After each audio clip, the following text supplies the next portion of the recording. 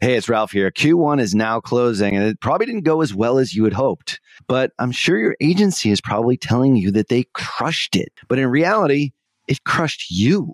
If your agency isn't on the same page as you are, if there's something wrong, but you can't quite put your finger on what that thing is, go on over to tier11.com/apply and we'll set you up on a call to show you a better way to look at your business. Not just metrics that make us agencies look good, but something that actually moves the needle and makes you more money, acquires more new customers, and ultimately achieves your vision. Head on over to tier11.com/apply today. You're listening to Perpetual Traffic. Hello and welcome to the Perpetual Traffic Podcast. This is your host, Ralph Burns, and this is episode 301. Holy cow, I can't believe we have 301 episodes. So if you happen to miss it on last week's episode, on episode 300, we talked about how we are in the process now on the Perpetual Traffic crew here of creating a product to find out from you specifically, the listener, like, what's your biggest challenge right now? What's your biggest problem? What's your big desire? And why do you listen to this show? In exchange for those ideas, we will send you probably, I would say, the top one or two internal pieces of content that we have over at Tier 11. As you guys know, we're a multi-million-dollar virtual ad agency, marketing agency, and we run a lot of ads, about $100 million per year. That's about $2 million per week, depending on the week. And a lot of those ads don't go so well. A lot of those ads don't perform all that well. And our team of media buyers always relies back on this one document to help them fix all the ads, which are about 70 or 80% in most cases, that don't produce the result that we're looking for. And we use an item that we refer to as the tactical troubleshooting checklist. And you can get it for free. It's about a 50-page document with all kinds of scenarios. Click-through rate too low, CPC too high, CPA too high, not enough AOV on the back end, all kinds of scenarios you can go through and run your traffic through. And that is free when you fill out our just little survey over at tier11.com/survey. It'll take you maybe a minute or so, and then we'll send that tactical troubleshooting checklist back to you on your email. And it's worth hundreds of millions of dollars, and it certainly helps us manage hundreds of millions of dollars per year in ad spend. So head on over to tier11.com/survey. So let's get into today's show. Holy cow, I can't believe we have 301 episodes. And to celebrate that, not that we didn't celebrate last week on episode 300, we have a special guest here today joining myself and Amanda, who, by the way, is the head of content over at Boss Babe. How are you, Amanda Powell? Doing good. I'm excited. So this person used to be my boss. Oh, yeah. You don't have to suck up to her anymore. Lots of bossy things today. Well, this person is somebody who's been on the podcast here before and brings a lot of experience. I think we just have to keep going back and tapping into all that experience, because every time we talk to her, we learn something new and exciting. Mm-hmm. And we're going to be talking about some pretty exciting stuff that she's a subject matter expert on, and myself as well. And we'll talk about this obviously in depth. A lot of agencies that listen to Perpetual Traffic might want to know some of the stuff of how to actually make an agency super successful, especially in the virtual world. And today's guest is Erin McPherson, the GM of Scalable Brand Studios. Welcome back. Hi, Ralph. Hi, Amanda. Welcome. Yeah. We missed you. I know. Where you been? I missed you guys too. And y'all, I've been listening to the podcast the last few weeks, and it's just so good and so fun. I've learned so many cool things. That's cool. Well, today we're going to learn from you. Because you've been a part of a lot of agencies. Maybe just refresh our listeners as to what you've done in your stellar career and what you're doing right now over at Scalable for a little context. Well, I've been working for virtual marketing agencies for a long time, since before there were video calls or filters or Snapchat or anything like that.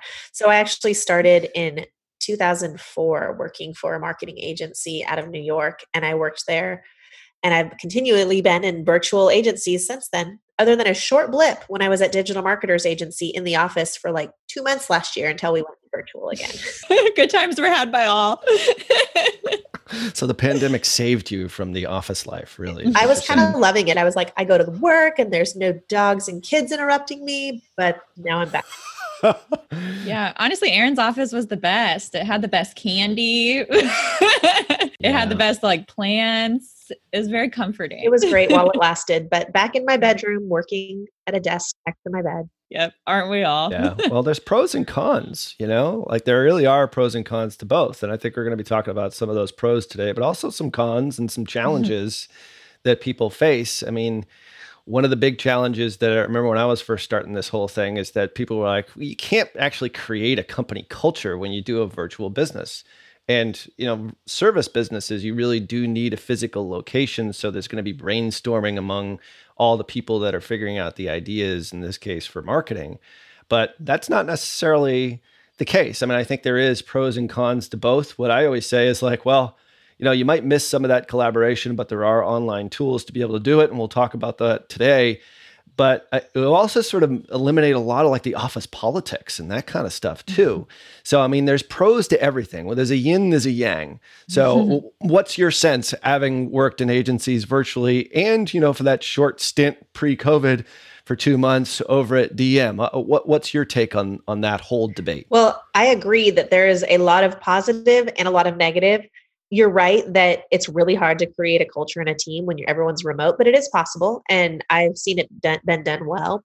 But you're also right that it's fun to be in a group and to be able to get into a conference room and collaborate. I heard yesterday, I think it was on the New York Times, that there's a lot of evidence surfacing that people feel closer to their coworkers now after a year of being virtual.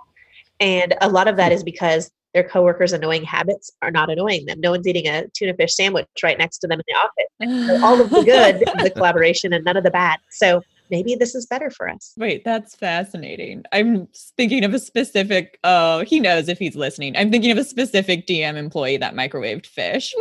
Oh, that's never good. He's never lived it down. He'll never live it down. Exactly. So pros and cons. So, I mean, I really know no different as far as an agency goes, because that's when we started this whole thing back in, late 90s, early 2000s. Like I had no choice because I was, since fired for the second time. And it was a clear signal that I can't work for anyone else. So I have to work for myself. And, my wife wanted to tour the world, and we actually started off in an RV like the year after I got fired. And I didn't have the choice of really creating an agency or whatever I was doing back then. It was sort of internet marketing and affiliate marketing, selling all kinds of scammy products, most of which are, have been taken off the market by the FTC. But the point is like, I was sort of forced into it. I didn't necessarily say, all right, I'm going to join or create a virtual marketing agency. My wife just sort of forced my hand, and you are going to be in an RV for the next year and a half, and you're going to figure this whole thing out and actually make some money, as opposed to me being the only one who's making money. And soon enough, I actually did. And on that trip, that's when I kind of came up with the idea of it. But it was surrounding this idea of we could travel, we had location freedom, and most importantly, at least from our perspective, and we've certainly found this, is that your hiring pool is the world.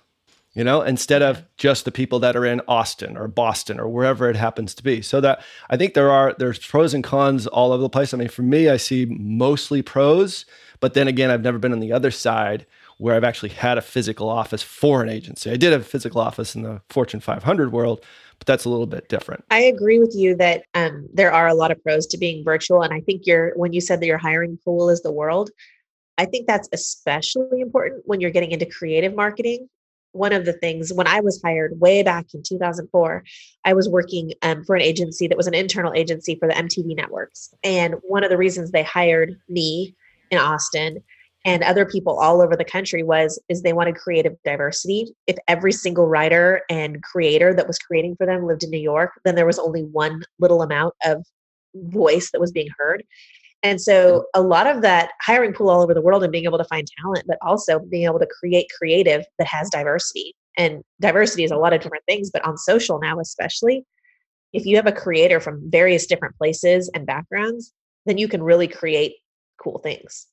And I think, that hiring side is one of the things that is sometimes a challenge for virtual agencies that maybe have gone physical and now are virtual. Like, how do I actually go through that hiring process? Like, what's my screening mechanism? Like the way that I used to do it when I was in a physical office, when I worked at, the Fortune 500 world, is we would just hire a recruiter and get sent like hundreds of resumes. And I have to go through each one, like one by one by one, and then do physical, like first interviews, like an entire day, 12 hours a day in this crappy little conference room, and like do that like round and round and round. Right now, I mean, the way that we hire is we do everything virtual, and we put it out. Obviously the podcast here certainly helps from a hiring perspective, but LinkedIn and all the other sorts of sites that we use, we take people through sort of an 8-step funnel that ultimately leads them to being a full-time employee or a full-time sort of general contractor. You're selling them the job. Yeah. Wait, I love this. You've created a funnel to hire employees. That's really interesting. But I also feel like this is such an interesting topic because Aaron, you did do this over the past 2 years. Like from the ground up, you've built an internal agency at DM. So you've had to do this like during COVID. And I feel like that's really interesting too, like how you hired during a pandemic, but also are able, as that was happening, we're able to expand, the reach that DM was able to hire from because we were starting to go virtual and able to hire in different places. But I also feel like, yeah, I mean, especially from, just hiring from a COVID perspective, like, did you find any like different challenges, Aaron, from that perspective? Ralph was just explaining how they used to have to go through resumes and physically meet everyone. And I think for a long time, so many people assumed that was the best way to hire. I'm from the background. Every person I've ever hired working in an agency has been virtual because I was always working in a virtual agency. And so it was what I knew. And because of that, I never thought there was any benefit to meeting someone in person. I remember meeting coworkers 2 years after I'd talked to them every day and being like, whoa, you're like really tall. And how would I know? Funny. Yeah. So I think there's a benefit to being virtual in that you don't have to be in a room and you don't have to do all that. And I don't know that there's really a disadvantage. I also think in today's world, it's so easy to like do background and figure out who someone is and get to know them. I remember this was probably back in like 2010. We were hiring someone to work for us. And I remember the HR department saying, well, we need to get access to all of their MySpace profiles so we can go through and make sure. And I remember actually like not being allowed to hire someone because they had put something on their MySpace profile. But back then it was like such a process because it wasn't all public and everything was private. And so anyway, I just think it's easier now. I definitely do. I think the one thing that when I used to do all those interviews back to back to back is like I would always have sort of what I refer to as like the in-between times. Like we have a whole manual of how to hire and like what to look for and everything else that goes along with it as part of like our procedures and checklists inside Tier 11. But I always talk about like the in-between time. It's the time where they don't think they're interviewing, but they're actually still interviewing. It's like when you greet them and then when they leave and what they're like. It's like those little windows into the soul I've always found are super interesting, which I think you do get a little of that in a virtual interview, but aside from that, I don't really see a whole lot of downside. And we just actually did, as we talk about many times, Amanda, on the show, is we do our 90-day leadership meeting. And we follow the book Traction by Gino Wickman almost to a T. And I think, Ryan and Rich do the same kind of thing, Rockefeller Habits kind of stuff. Super in alignment there. And we actually went through what's referred to as our people analyzer. And we listed out sort of the 5 core characteristics or our core values, what we refer to as like the 5 circles. And we rated everyone a plus minus, or a minus. And with 50 some odd people, I would say it was like 97% of them were all pluses or all plus and maybe like 1 or 2 plus minuses. And I think it's the result of being able to hire virtually, getting a huge pool of people, filtering them through, and having a really refined process on how to do it.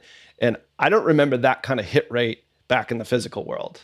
Like maybe I'm just smarter or something, I don't know, but I don't think that's even possible. I think if you do it the right way, you can really get a tremendous match at the end of the day. That's what you're looking for.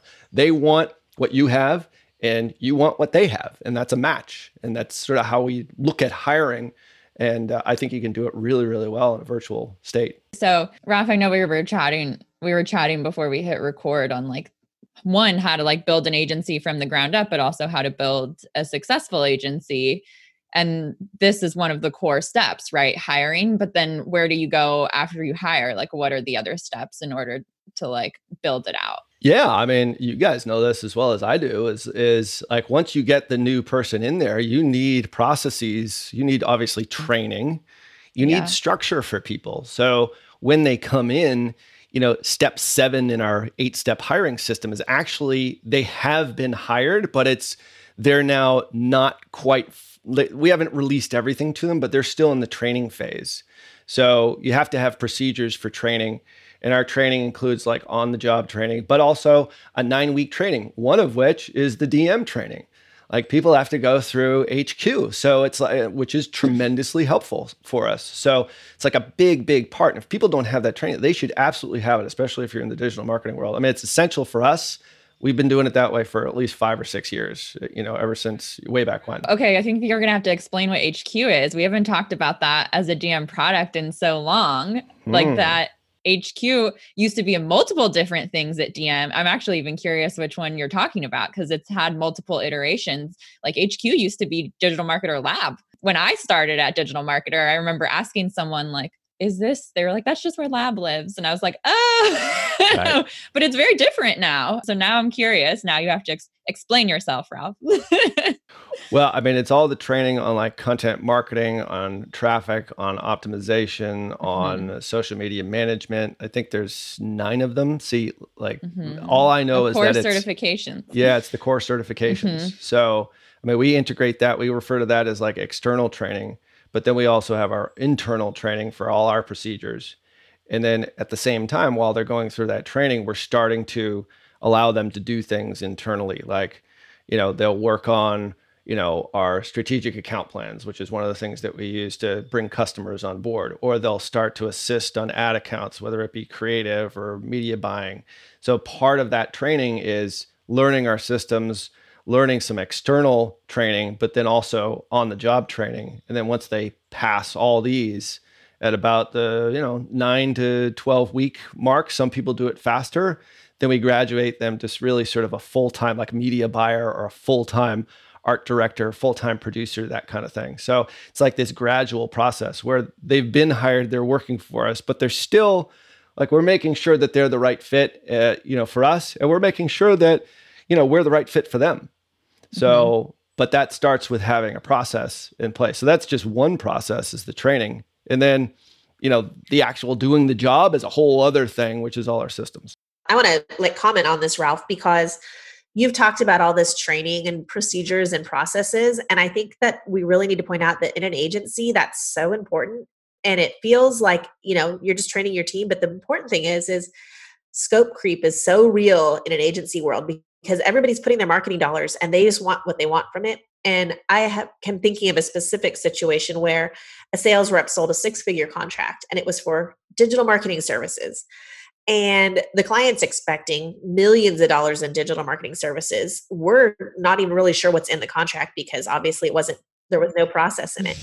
And so the team is just executing whatever the client asks for. And the team is really quickly just kind of like doing things. And so making sure your team knows exactly what they're doing and knows exactly the scope of what they're doing before they start doing things is so important, or you're going to lose more money than you make. Absolutely. I mean, I think that even starts with like when you're signing a customer.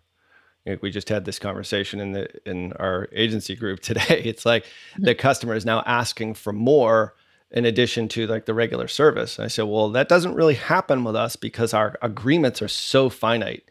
I think that's a really good way of starting it. It's like we have a customer agreement, we tie it into like what we're going to do for them, but then we lay out specifically what we're going to do as far as expectations. So the expectation is X, it's not X, Y, and Z.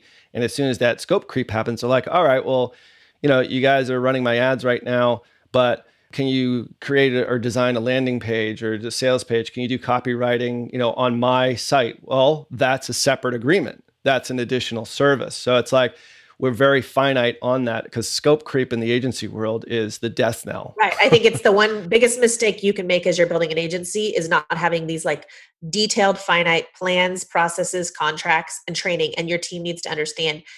And I think that's the other thing your team needs to understand. this is what you are assigned to do. You're doing this, you execute it fully based on the contract. But if they ask you, oh, can you do this little thing? Sorry, I can't. And I know that that's hard because you want to be helpful, but I've run into problems with this very recently. So I'm sure you have as many times as well. Yeah, it's funny you say that, is that our VP of creative, he runs our entire creative team. So those are art directors, project managers, and then what we refer to as producers. People actually do the physical work, do the video production, or do the images or design.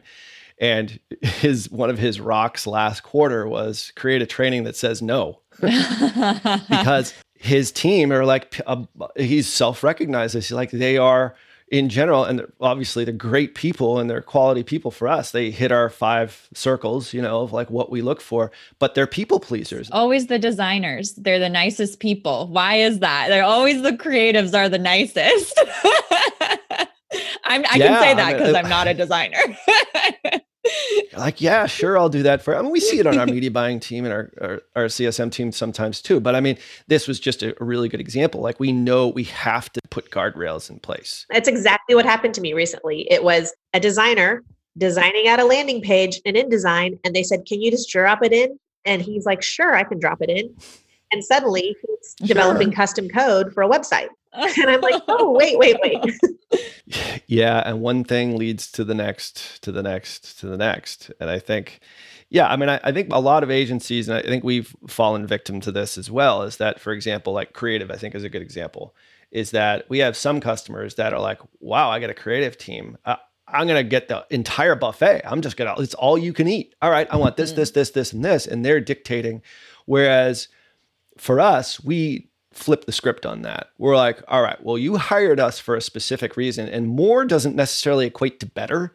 It's more quality, and the quality is the stuff that's going to move the needle, especially if you're talking about a marketing and advertising agency like us. So like changing that conversation, I think, has been a challenge for us, and to the point now where coming out of this last leadership meeting, we have 11 tiers of pricing. We now will have 11 tiers of specific creative deliverables commensurate with ad spend.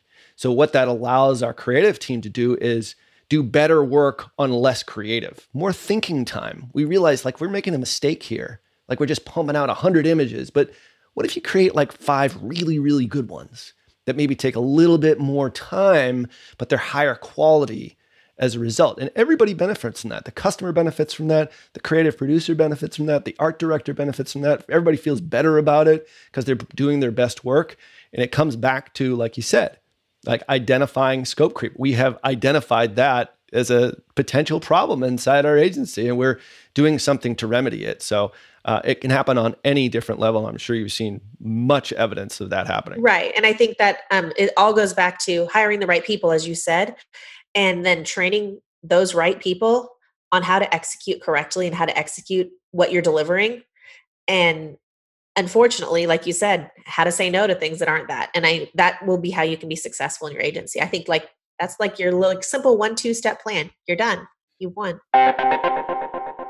Well, there is no question that when it comes to influence and persuasion in digital marketing, no one, and I mean no one, commands more respect than Dr. Robert Cialdini. If you have never read his books, Influence and Persuasion, I swear you are missing so much in your digital marketing, not only as an influencer and an advertiser, but as just a great marketer. And that's why I'm so excited to invite you to a free webinar where he'll be sharing his latest insights on new e-commerce strategies. Now, alongside Dr. Cialdini, you'll learn from Bass Wouters and the authors of Reputation King, my buddies Scott Branley and DJ Sprigg. Attendees will absolutely be able to understand exactly how to gain a competitive edge in the marketplace by leveraging online reputation management. Now, that's something that we haven't talked about here on this show all that much. And it's more reason for you to register for the webinar here, which is completely free over at reputationking.com/PT. So join us on April 18th from 12 noon to 2 p.m. Eastern. That's 9 a.m. to 11 a.m. Pacific for you West Coasters by registering at reputationking.com reputationking.com/PT. Once again, that's reputationking.com/PT. Cialdini has been a huge influence on me, and I can't wait to see how his new e-commerce strategies resonate with you and how they affect your business in a positive way using reputation management. Make sure that you register for the April 18th free webinar at reputationking.com/PT. Yeah. I mean, at the end of the day, if you're running an agency, right, these people are hiring you for your expertise, right? So if they start dictating the terms, you're actually doing them a disservice by allowing them to dictate the terms.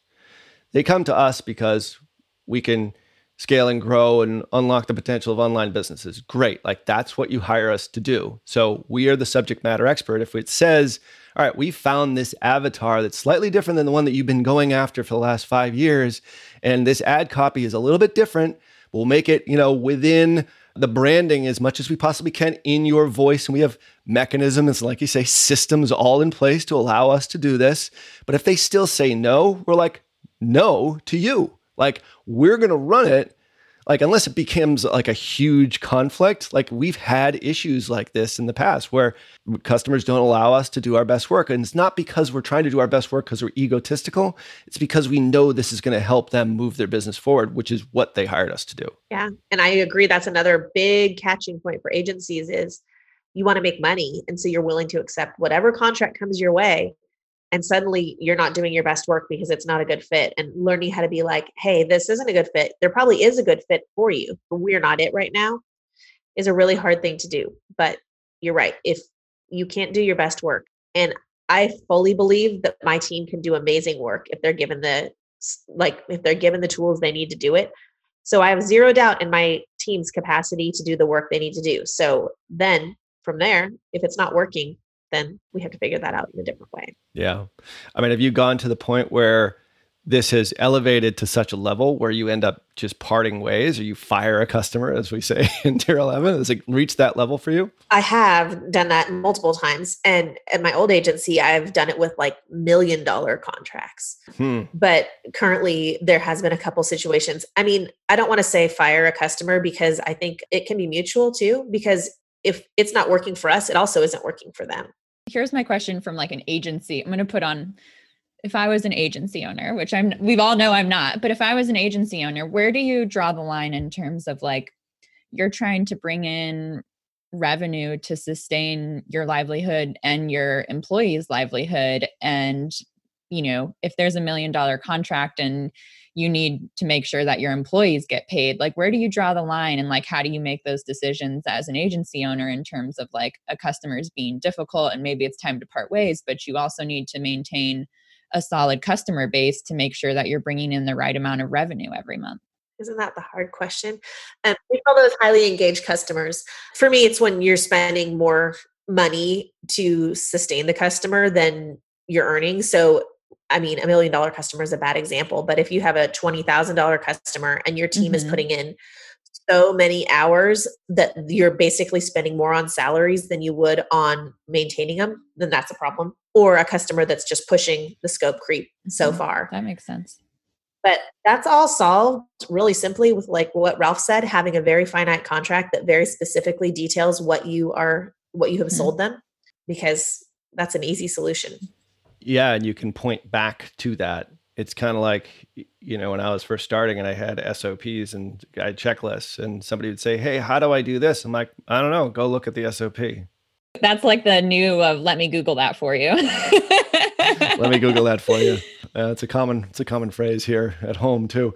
But the point is like, well, if you're asking me for that, well, look at this. This is a legal binding document. I mean, you don't have to say it that way, but we don't even say contract. We say this is an agreement between me and you. This is what you are going to do. This is what I'm going to do to get to this place, this future state of your business. So I think that is the first thing that you can rely on, and having really good agreements.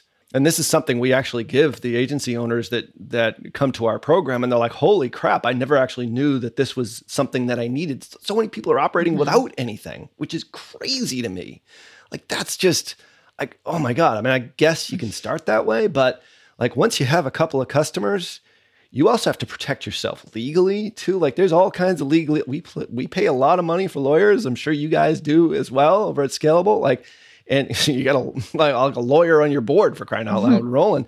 But the point is like, that stuff is super important. So there's that. But I think the bigger thing for us, just adding on to like where that point is, and it's a super good question, Amanda, is pointing back to your company's like values, like what you stand for and the types of customers that you want to work for. And we actually redid this, not to keep going back to this 90-day meeting thing, but it is actually really important. Like you have to like be planning every, 90 days or so. As we said, we need to redo our manifesto page, which is the types of customers that we work with and the types of customers we don't work with. And there's a very long list on both. And if somebody goes outside of that for whatever reason, then we will end up parting ways with them. And we've done it dozens of times because they breach that or they disrespect us. And like I always say to like my team, it's like, we can go out and get new customers. Absolutely. We can do that. Just have to turn on the traffic source. But it's really hard to find great people to work at Tier 11. I think it's easier in a virtual world because the world is your recruiting pool. The point is like, it's much harder to find those really ingrained people, like our best media buyers. I'll stand up for them any day of the week and let go of a customer who disrespects them or who goes against our manifesto in some way, shape, or form. So I think there's, as an owner, and even if you're small, like you got to start thinking about this sort of stuff. Like you create a mission statement. I know you guys do. We have one, and it's a guiding light for us. It's like a touchstone we always go back to when we have decisions to make about hard things like this. Yeah. It's like stuff, setting the parameters, setting, the rules before you even get started so that you have a line drawn in the sand that's like, okay, if this gets crossed, then we're done. And you don't have to think like, should I do this? Should I not? Which is probably where a lot of the difficulty comes when you don't have those in place. And then you're like, where did they cross the line? Or has the line even been crossed at all? Or are they so far past the line, I can't even see it anymore? So that makes a lot of sense in terms of like, as you're getting started, or even if you are started and you don't have them in place, to set them so that you know where your limits are. Yeah. Well, and I also wanted to add that the vast, vast majority of customers are really great partnerships where they feel like they're getting the best deal and we feel like we're getting the best deal, and our team loves working with them and their team loves working with us. And so when Ralph said, you always back your team up, I'm with you. There's a reason I have the people I have on my team, and I fully believe in them.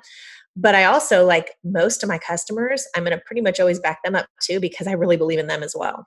Yeah. I mean, as the person in charge, you have to straddle that line. Like, I find myself sort of understanding from a business standpoint, like we have some challenges with some of our customers right now. Like there's always going to be challenges. Like this is just the way, like our job is to solve problems and, with traffic and conversion, everything else that goes along with it. But I always tend to think, all right, well, I'm going to support my people, but I also identify with the challenges that business owner is facing.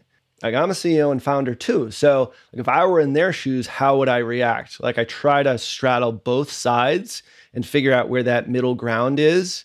But if somebody really violates something, that's when we draw the line. But it's a rare instance, like you said, Erin. I mean, we're kind of going down this route like, oh my God, this happens all the time. It doesn't. To Erin's point and to your point, Ralph, like that's why DM has one of DM's core values is love, protect, and respect our customers. And I think that goes for every agency, like whether that's the exact wording or not, but I feel like every agency would love, protect, and respect their customers. And that's the whole point, is that you want customers that you can love and protect, right? And you also want employees that you can love and protect. And there's that like really special balance between the two. I can think of hundreds of customers that I absolutely love, respect, and would protect. I can think of less than 10 that I've had a hard time with. Maybe a few more than that, but it's not a lot. So I agree. Like the big thing is like, I really believe that what we can do can help our customers and can make their marketing better. And I really believe my team has the skills to do that. And between those two things, it's easy to sell because I know the product we're selling is good. And I'm assuming you're in the same position, Ralph. And it's also easy to maintain customers because what they're getting is worth it. Yeah. I mean, nothing beats, I think none of us work because we don't need money. I mean, we all need money, but I think we all work to feel good about what we're doing. And for us, like when we feel great and the team feels great, like that's the thing that kind of drives the whole success of the business, is feeling great about what you're doing. And when you get positive feedback, you figure something out that nobody else has been able to figure out. And the result is that the customer's business grows, or you unlock their potential, and all of a sudden, a whole new market gets open for them because of something that you did. Like that's pretty gratifying.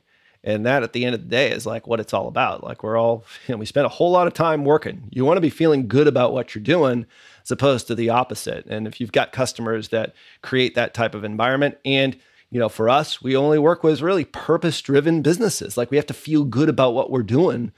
So that in combination with it, I think is a good way of operating. So, and virtual, like we said, I mean, you've done it before. It's like you're not necessarily just, your pool of potential customers isn't just your locale.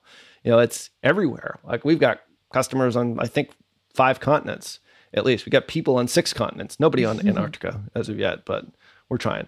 But yeah, you can find that perfect match. You can find that ideal customer. It's just a matter of you attracting them, and also having something like a manifesto or something like a We Believe that I know DM has done in the past, because that will repel and attract people to you at the same time, but it'll also give you a very core foundation of like what you stand for. And I think that's super important in business. Absolutely. I don't know, not to lead right into this, Ralph, but I feel like what we were talking about on episode 300 in terms of like, we want to know what you're struggling with, can go right to tier 11 /survey to talk more about what you're struggling with. If it is hiring, if it is finding the perfect customer, that's what we want to, that's why we're talking about this, because we want to make sure that we're able to help you, business owners, be able to solve these problems that, Ralph and Aaron have already experienced and have experience in and know how to solve. And that's exactly why we built the survey.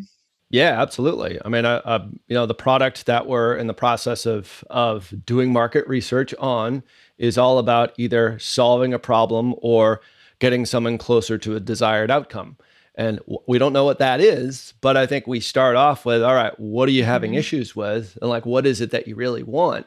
And if you can create a product that either solves either one of those, you're probably going to have a fair amount of business coming your way, especially if you do it in a unique way that maybe somebody else doesn't have, maybe in your niche or a competitor. So yeah, that's what we're trying to find out from the Professional Traffic listener. So make sure you do head over to tier11.com /survey.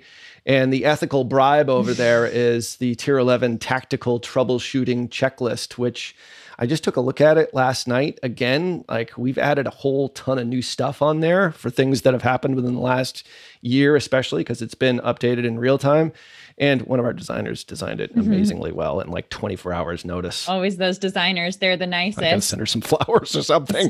I know. She couldn't say no. She probably said, screw you, Ralph. I'm not doing that in 24 hours. But she did. And like you guys, the listeners are the lucky beneficiary of that. So that's a huge thing. It's a 50-page document. It's how we go through all of our ads. And this is going to apply to Facebook ads, Google ads, whatever ads you're running. I mean, we run all social media ads right now on all different platforms, but this is the checklist we use to troubleshoot our ads, because most of our ads fail. Sorry, guys, like 80-70% thereabouts. So what are you going to do when you don't get the result that you're looking for? Cost per acquisition, cost per lead, whatever it happens to be.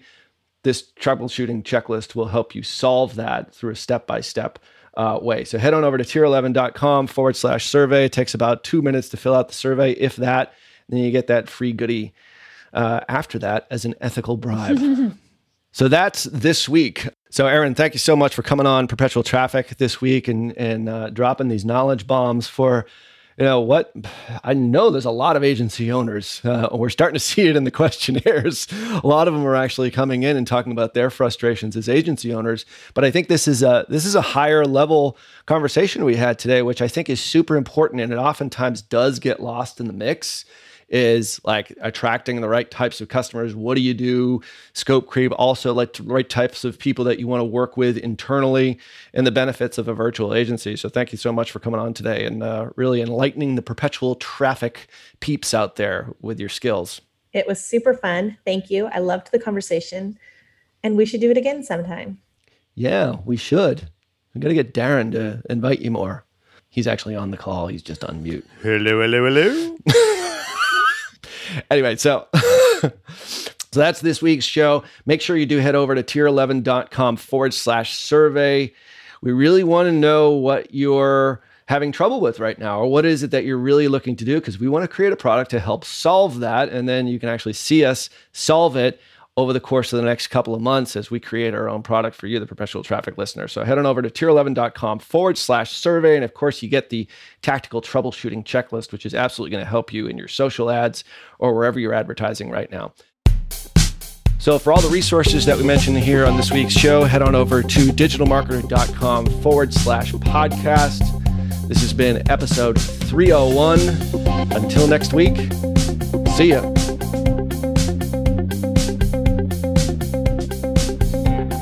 You've been listening to Perpetual Traffic. For more information and to get the resources mentioned in this episode, visit digitalmarketer.com/podcast. Thank you for listening.